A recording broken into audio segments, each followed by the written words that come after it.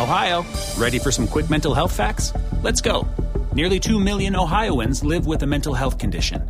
In the U.S., more than 50% of people will be diagnosed with a mental illness in their lifetime. Depression is a leading cause of disability worldwide. So why are some of us still stigmatizing people living with a mental health condition when we know all of this? Let's listen to the facts and beat the stigma. Ohio, challenge what you know about mental health at beatthestigma.org.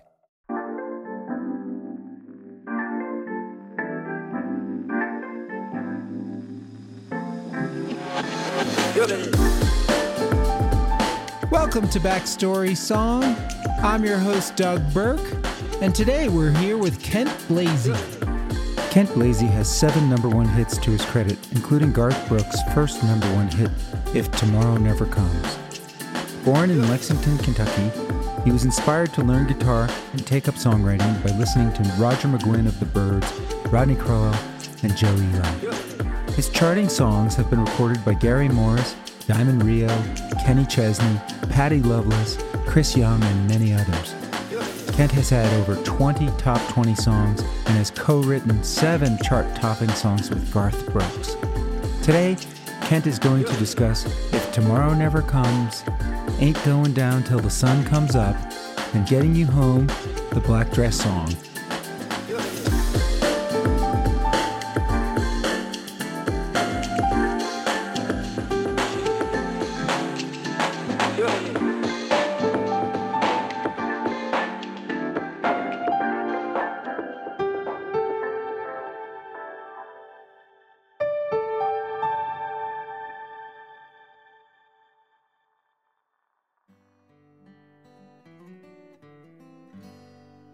Sometimes late at night I lie awake and watch her sleeping. She's lost in peaceful dreams, so I turn out the lights and lay there in the dark. And the thought crosses my mind, if I never wake up in the morning, would she ever doubt the way I feel about her in my heart? If tomorrow never comes, will she know how much I loved her? Did I try in every way to show her every day that she's my only one? And if my time on earth were through, she must face this world without me. We're with Kent Blazy, and we want to talk about which song first? Let's talk about If Tomorrow Never Comes. I met Garth Brooks when he was cleaning churches and selling boots. And I had a demo studio, and I had singers like Randy Travis and Joe Diffie, Martina McBride, Faith Hill, and Billy Dean, who's here on this show. And none of them could get record deals. And so in Nashville, if you sing like I do, you find really good people to sing your work tape to present it to a label so it sounds better.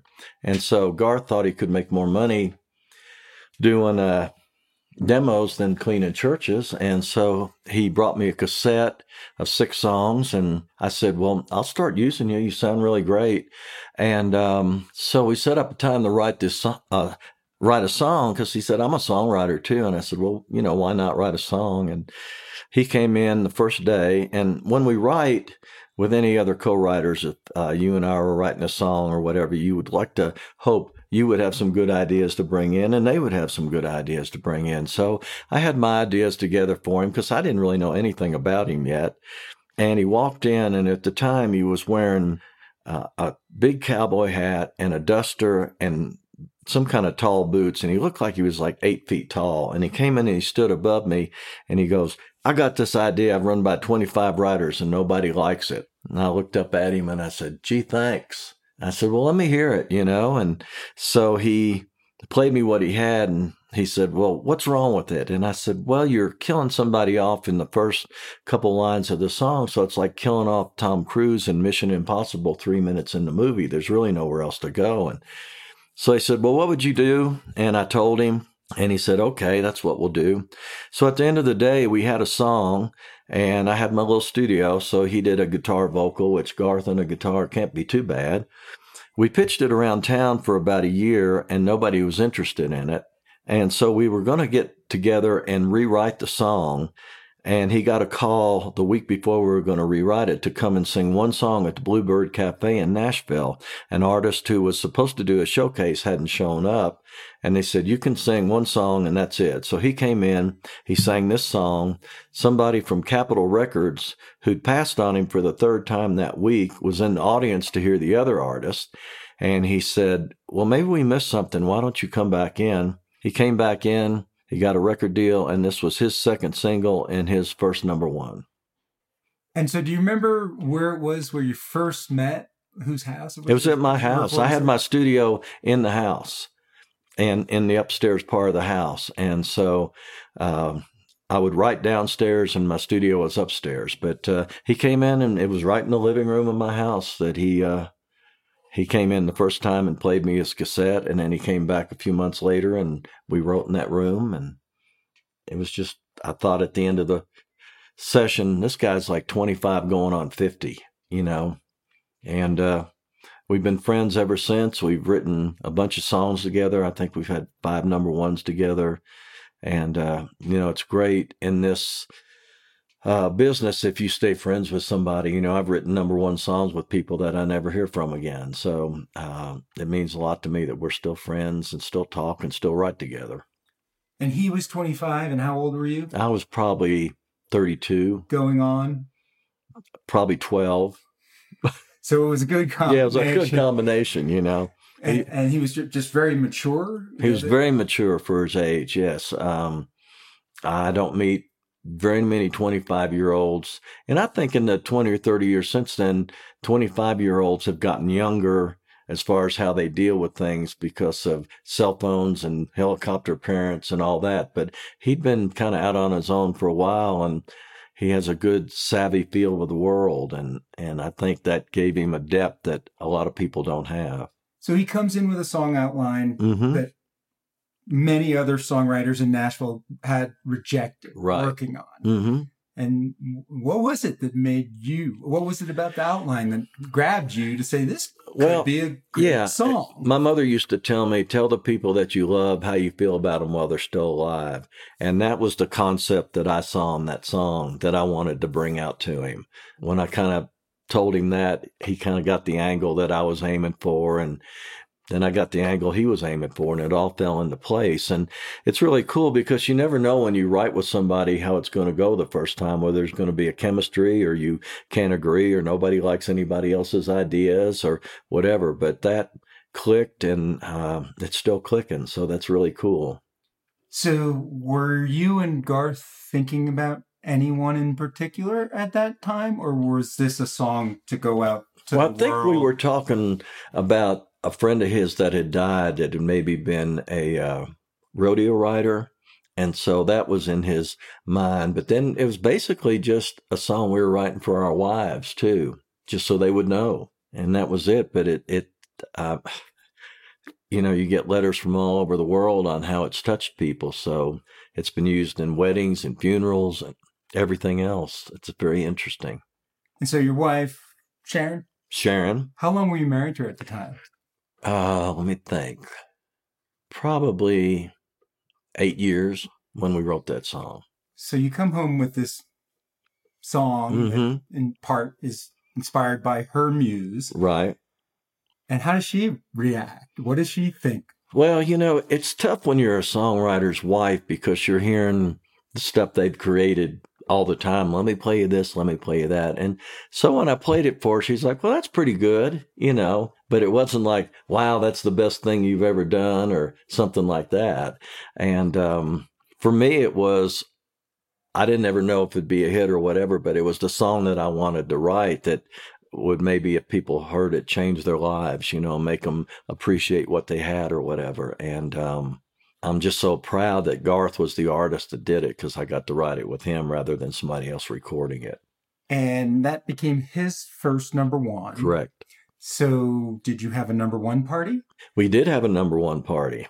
And I wish I'd brought you a CD. I'm lucky enough to have a CD called Me and Garth that we've had so many songs together. But on the front cover of it is he and I standing together, and he's holding a cake, and it has a number 8 on it, because his first single went to number 8, Much Too Young to Feel This Damn Old, and his record label wasn't having a party for him. And we didn't know anybody else who had a number 8 record, so we had a party for him and got him a number 8 cake. And in the picture, he's holding the cake, but holding up his finger like it's number 1, and he's saying, If Tomorrow Never Comes is going to be the next single and go number 1. He was right. He has a way of predicting things like that. It's very interesting. That's just kind of the guy he is. I remember he called me up when he was still cleaning churches and selling boots, and he said, I saw where we're going to shoot the video for If Tomorrow Never Comes. And I thought, this guy's delusional. He doesn't even have a record deal or anything. And a year later, he called me up and said, where I said we're shooting a video, we're shooting it there today if you want to come out. So he does those kind of things. Interesting. And where was that video? Where was that location on the video? It was shoot? Up in, I think, like Hendersonville, Tennessee. Trying to think. There was somebody he knew. I think it was Larry Gatlin's little daughter was the little girl in the thing. And I can't remember who the elderly people were, but they were all people Garth knew that he asked to be in the video, which I thought was pretty cool. Do you remember anything unique about the actual production song in the recording studio? Well, if you go back and listen to early Garth stuff, Alan Reynolds was his producer, and Alan Reynolds had done, Don Williams, Kathy Mattea, a bunch of people, but really just such a tasteful producer. And compared to what's country radio these days, it's very acoustic. I mean, it's almost like the demo's just a little bit less than what it wasn't like overdone or anything else, just embellished to bring the song out. It was beautiful. Well, it's nice to not have to shop a song around. Exactly. Have the built-in artist of Garth Brooks. That helps, that was the last time we had to shop his songs around, so that was good. So the song releases, not every song releases at number 1. Right, yeah. It fought its way up because, he was a new artist, and Clint Black was really the hot person at the time. And so it was just kind of a slow rise. But at the same time, Garth was out on the road touring in a bread truck. But people that came to his show would be going, man, if they're telling their friends, if you haven't seen this guy, next time he's around, you need to come see him because there's nobody like him. And so I think that word spread like wildfire and helped If Tomorrow Never Comes take off. Do you remember where you were the first time you heard it on the radio? I was driving down the road going into Music Row, and, I don't even think he played it for me after he recorded it. So I finally heard it on the radio, and I just had to pull over. It was like, this is the answer to a prayer I've been praying. And I'd seen him do it at a showcase when he had an album release party, and he did it in that. But it was just so totally different hearing it on the radio.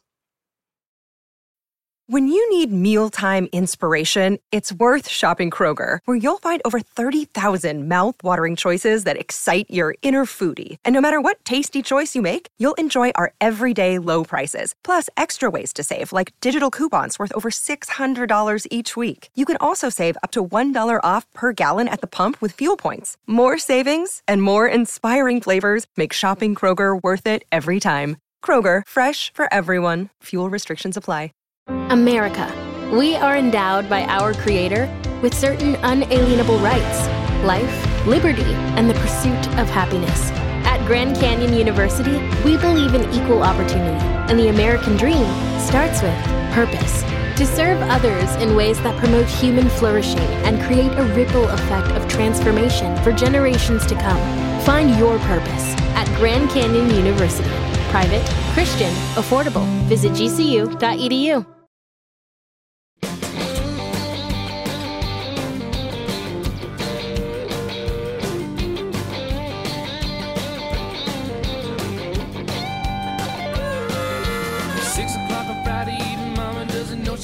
she'll see here's a screen door slamming, rubber squealing, gears are jamming, local country station just a blaring on the radio. Pick him up at 7 and they're headed to the rodeo. Mama's on the front porch screaming out her warning, girl, you better get your red head back in bed before the morning.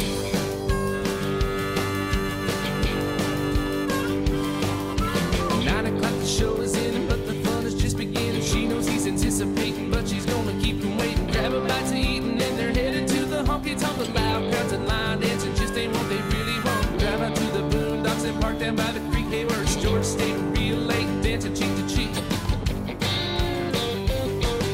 It ain't going down till the sun comes up. Ain't giving in till they get enough. Go around the world in a pickup truck.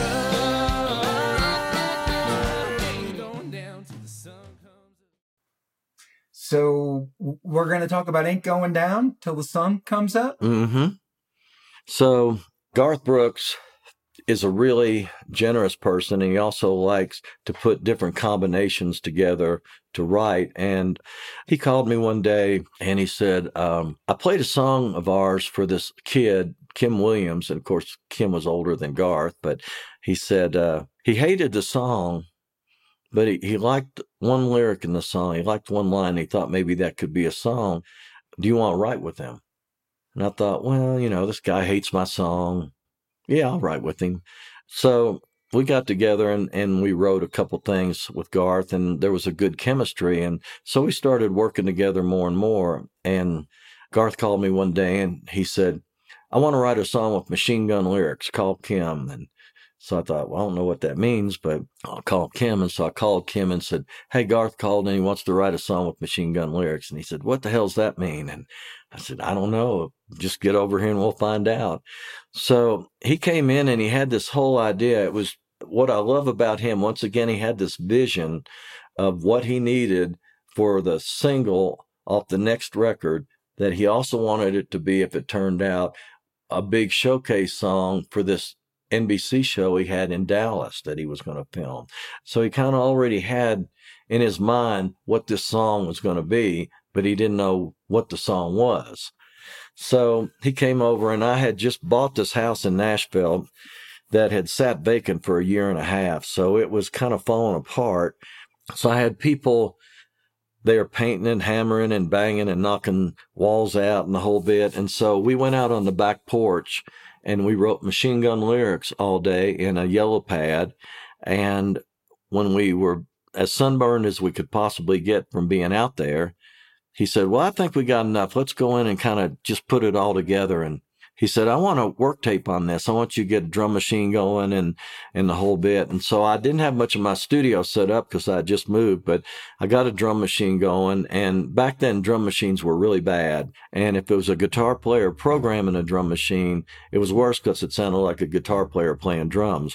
So I had this little drum machine going, kind of how he wanted it. And Kim and Garth were standing behind me. And one of them went, oh, my God. And I turned around and there were termites coming out of the floor and the ceiling and the wall, which isn't good when you've got a letter that says your new home has no termites.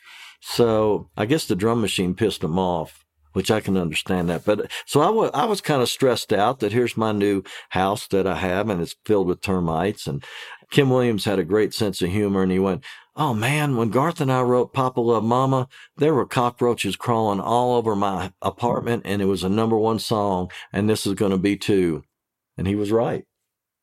Thank you, Kim Williams. So why is the girl redhead? Kim Williams' daughter, Amanda, is a redhead, and she was a wild child. And so we put it in there just to honor her. I was wondering if it was just because it rhymed with redhead and bed. Well, it did, but, I think that was part of it, is just get her in there and say, Mandy, we know about you. And does she know this song she is knows. about Oh, her? yeah, she knows. And she's turned into a great songwriter. She's had a couple songs on Garth's records, and so she's kind of passing on the family tradition.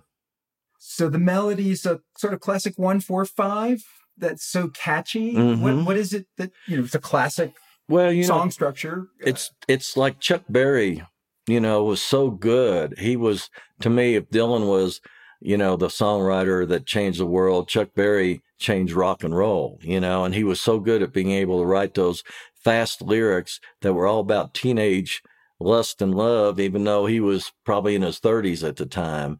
And so it's just, Garth knew he wanted that kind of song that would just get people up, get people excited. And, there'd been some other songs out about that time that kind of had that same groove. He loved Bob Seger, and I think he had something about, Get Out of Denver or something was a real kind of up-tempo thing. And, maybe Kathmandu and a couple things like that. And so I kind of just thought, well, it's in between Chuck Berry and maybe Bob Seger and something like that. So that's kind of what we came up with. And it's just one of those things that, you still hear it on the radio and you start driving too fast. And in live shows, it's awesome. And the funniest thing to me, the coolest thing was he knew that it was going to be in his Dallas show, but what we didn't know was he was going to fly across the auditorium singing this song at the same time. So Kim, when we kind of heard what he was going to do, Kim and I and our wives hopped on a plane and went down to Dallas. It's like, we gotta see this. And so Kim and his wife were sitting behind me, and Garth took off from the stage, went up about 20 feet in the air, and then started flying probably 50 or 60 feet up above the whole audience, all the way to the back audience at the end of the auditorium. And Kim looked at me and said, "You couldn't drive a roof nail up my ass with a sledgehammer right now if I was him." And I thought, that's a good Eastern Tennessee way of saying something, Kim. And, but yeah, it was true. And, the day before when he had tried it for the first time, the rope had broken. So, I mean, that's how brave he is. He's like, well, it didn't work yesterday. Maybe it'll work today. And it did. So this was the first song you wrote with Kim Williams? No, this was probably the third or fourth song. Okay. The first one we wrote, it was interesting. The song that Kim hated had a line in it called "What Never Happens, What I'll Never Forget." And so he thought that could be a song. So that's the one that Garth said, well, let's get Kim over here and we'll work on that song. And what the funny thing was on that, like I said earlier, Garth's a spewer. So we were working on that song. We took a break, and Garth was over in the corner, and he was kind of singing a bluegrassy feeling thing. And I'm from Kentucky. And I said, well, what is that? And he said, I don't know. I'm just making it up. And so I said, well, let's make that one up. And so we went ahead and wrote that. And it's a song called Cold Shoulder. And it ended up, when we wrote it, Garth didn't have anything going on. And he told us, well, that's going to be on my third album. And we're like, yeah, right. So third album, that song's on his album, and it's one of my favorite because it's a bluegrassy song. And once again, it's Alan Reynolds and Garth's production, which is almost just like the original guitar vocal on it or whatever. And so we became, we wrote two songs that one day. So that when you can do that with somebody you don't even know, that's probably a good thing. And so we just started writing together. And so tell me about working with Kim on this song. He's no longer with us. What was his contribution? Oh, Kim Williams was larger than life. He had been burned over 90% of his body in a clean room that blew up. He was an engineer, and he had like 100 operations in 1 year. And he decided that God wanted him to be a songwriter instead of an engineer. And so he moved to town, and no pun intended, but he had a fire under him like nobody I've ever met. He would work. He wrote 4 times a day, every day. He was just eat up with it. And so he was so much fun. He was so funny, but he was so smart. He read all the time, and he liked arguing about philosophical things, especially religion and spiritualism or whatever. But when you were with Kim, you were always going to laugh. You were always going to have fun. And he was such a great songwriter on knowing how lyrics should lay. And Garth's one of the best songwriters I've ever written with too. I don't like hearing people saying, well, he just had a lot of help. No, he's an incredible songwriter. So we just had fun that day. And, that's where the magic happens, when you're having fun and there's no pressure and it's 3 friends laughing. And, well, let's stick Amanda in there, redhead, let's put her in there, and what else can we do just to make it fun and funny and still be real life? And so that was the cool thing about it. And this song went to number one? Went to number one, yeah. And so you had a number one party? We had a number one party. Garth was so busy, it took a while to even have a number one party with him. But they had ASCAP because Garth and Kim Williams were ASCAP riders. And, it was just so much fun to be celebrating with two great people, great friends, and just knowing that you created this out of a day that you were just laughing and having fun till the termites showed up, But the other funny thing was about this, Kim was kind of a worrywart. He was always turning things over in his mind, and his wife was a nurse, and he kept calling me up. He goes, Garth can't sing this song. This song's too fast. He can't sing this song. I said, he did a work tape. He did fine. He said, I'm going to get some oxygen from my wife. I'm going to take it down to the recording studio when he sings it. And so if he needs oxygen, he can breathe the oxygen while he's singing the song. But Garth went in and I think he sang it in one take. But I've got a work tape on it of just me and him and that terrible drum machine. And it's so close to the record, it's scary. It's like the record without any other instruments on it. But it's just the vision that he has that I see very few artists that have this vision of how things can be. And, he's the best at it. Anything about the production of it? I mean, it's an incredibly fast song. Yeah. What's the time on it? The thing that it's a short song because it's so fast. Yeah. And so, at the time, radio was kind of making their singles longer. So what he did was at the end of the song, he started fading it out, but then he brought it back up and all the musicians kicked in again. But Chris Lusinger on guitar, his guitar parts were so incredible. And Terry McMillan was a harmonica player in Nashville and probably the best harmonica player in Nashville at the time, and he played harmonica all over the song, and nobody was using harmonica at the time, and so that really stood out. And at the end, Terry and Chris Lusinger get into a battle between the harmonica and the guitar, and it just elevates it further than what it was already, which is really cool. And it just made it a fun song. It came out in the summertime, and it's always good to have an up-tempo song in the summer. And then being on TV and it flying across the stage, that didn't hurt either, So it was just one of those magical songs of the artist knowing exactly what he wanted and what he was going to do with it.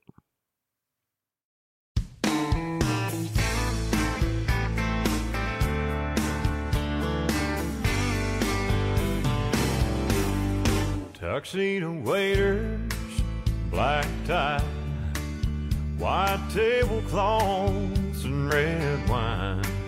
We've been planning this night, looking forward to it for some time. Now, honey, I know you love getting dressed up, and you know I love showing you off, but watching your baby blue eyes dancing in the candlelight glow,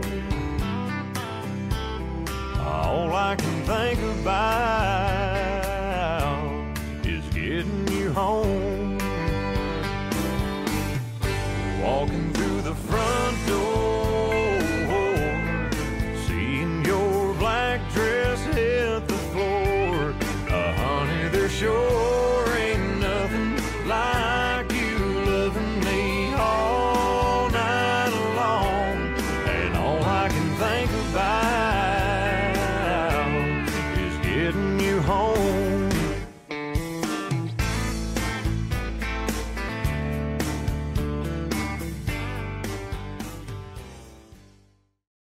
Let's talk about getting you home.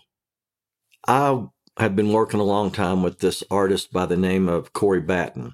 And Corey is an amazing talent. He's a great piano player, great guitar player, singer, and good-looking guy. And so I was shopping him around to try to get him a record deal. We had a meeting at RCA Records, and I knew it wasn't going very good with the woman that we met with because she was watching the worst 100 hurricanes in 100 years at the same time. So I kind of got the idea she wasn't interested. So when we left her office, another person from Sony came up to me and said, hey, we got this artist, Chris Young, and he's had 3 singles out. They haven't done any good. And if he doesn't have a hit, he's going to get dropped from the label. Would you write with him? And so Corey was standing right next to me, and I said, yeah, if I can bring Corey. So we set up an appointment to write a song with Chris. And in the meantime, Corey is what I call a spewer. Garth's a spewer too. And that's, to me, a guy who you'll be working on a song and you'll take a little break and they're off in the corner and they're working on something else. And so one day, Corey and I took a lunch break, and I always feed the writers at my house. That way you don't have to go out and break the vibe of what's going on. So Corey's gotten real good at getting like mustard and ketchup and stuff out of the refrigerator. So he had his head in the refrigerator, and I heard him sing this little thing. All I can think about is getting you home. No guitar, just his voice. And I said, well, Corey, what's that? And he said, I don't know. I just made it up. I said, here, sing it into my phone. So we're sitting there with Chris. He's an artist who needs a hit song, and it's hard enough to get with artists to write. And so it was one of those days where between the three of us, nobody liked anybody else's ideas. The most stressful thing you can have as a writer. You just kind of sit there and stare at each other like we could do for 30 minutes or whatever. And so we sat there and I said, hey guys, I got this idea. Corey sang it into my phone a couple of weeks ago. I think it could be a good idea for you. And so I played it and Corey said, well, I love that. And I said, well, yeah, of course it's your idea. And Chris said, well, we don't have anything better to do. Why don't we write that one? So we started writing on the song and we got to walking through the front door. And three professionals couldn't think of what rhymed with door that was clean. So we sat there looking at each other, and I said, well, how about seeing her black dress hit the floor? And Corey goes, you're just a dirty old man. And I said, I won't argue that point.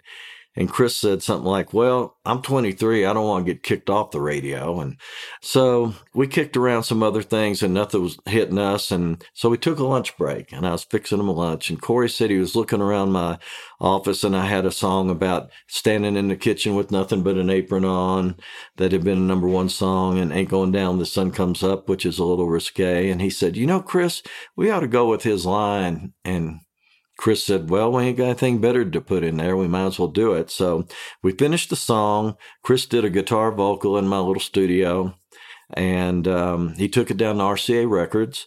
They called me up that day and said, we love this song. We want to cut it on Chris. And so I said, great. So they called me the next week, and they said, we cut it. We love it. We want it to be his next single. But, and so when a record label goes but, you start wondering what the but is. And I said, okay, so what's the but here? And they said, well, we love the title Getting You Home, but in parentheses, we want to put the black dress song. So I felt like the dirty old man got vindicated on that he got his line in the title of the song. And this ended up being Chris's first number one too. So I think he's had 10 or 12 since then. So what I was aiming for was Steve Cropper lives in Nashville, Tennessee now, but he was the main guitar player on all those Stax records that were Otis Redding and Sam and Dave and all that. And his style was so, I don't even know how you would call it, so tasteful, but so minimal. He didn't try to play real fast. He didn't try to show off what he did. He just always came up with a lick that you remembered in the song. And so after we were working on the song a little bit, I came up with this. And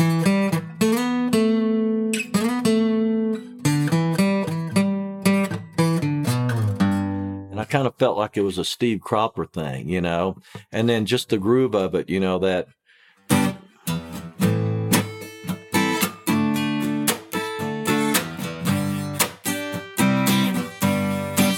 So that was what I was aiming for, and the band really did a good job on getting all that together when they went in and recorded it, because you never know how it's going to change once it gets into the recording studio. But they kept the lick I came up with. They kept the groove, so that was really cool. And I think there was nothing like that at the time out on the radio. So did any radio station have a hard time with the black dress hit the floor line? Or? They didn't, and I think it was just how times have changed. because when Garth and I had Somewhere Other Than the Night that had Standing in the Kitchen with Nothing But an Apron on, Tucson, Arizona wouldn't play it because it was too risque. And so times had changed in that period of time that, there's on TV, everywhere else, what you can get away with. So, no, we didn't have any problem with it.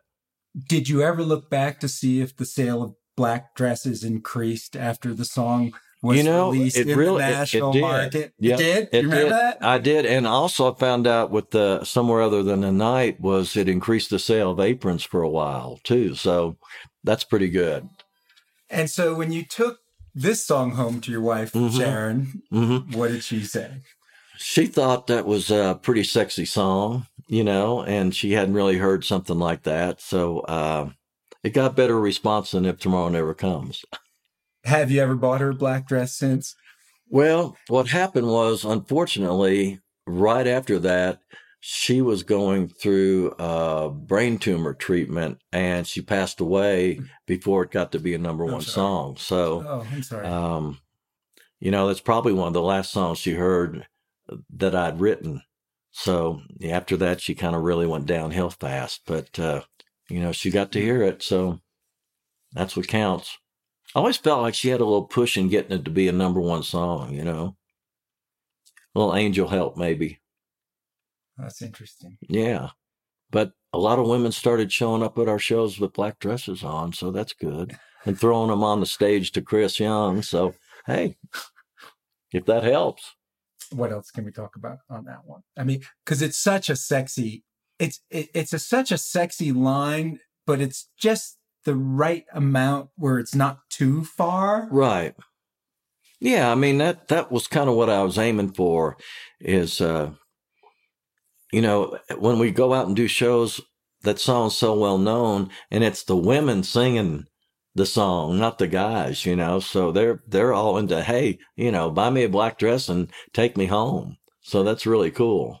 And so you had another number one party, this time not your first, but Chris Young's first. Chris Young's number one party, a first one. They had it at BMI. It was just so great because Chris is such a great singer and a really good guy, and you love helping somebody out that really needed a push and didn't have it. And he was the guy, and he did such a great job singing. And he's got that low voice, kind of that sexy voice. And that just helped make it a hit. When you need mealtime inspiration, it's worth shopping Kroger, where you'll find over 30,000 mouth-watering choices that excite your inner foodie. And no matter what tasty choice you make, you'll enjoy our everyday low prices, plus extra ways to save, like digital coupons worth over $600 each week. You can also save up to $1 off per gallon at the pump with fuel points. More savings and more inspiring flavors make shopping Kroger worth it every time. Kroger, fresh for everyone. Fuel restrictions apply. America. We are endowed by our Creator with certain unalienable rights: life, liberty, and the pursuit of happiness. At Grand Canyon University, we believe in equal opportunity, and the American dream starts with purpose. To serve others in ways that promote human flourishing and create a ripple effect of transformation for generations to come. Find your purpose at Grand Canyon University.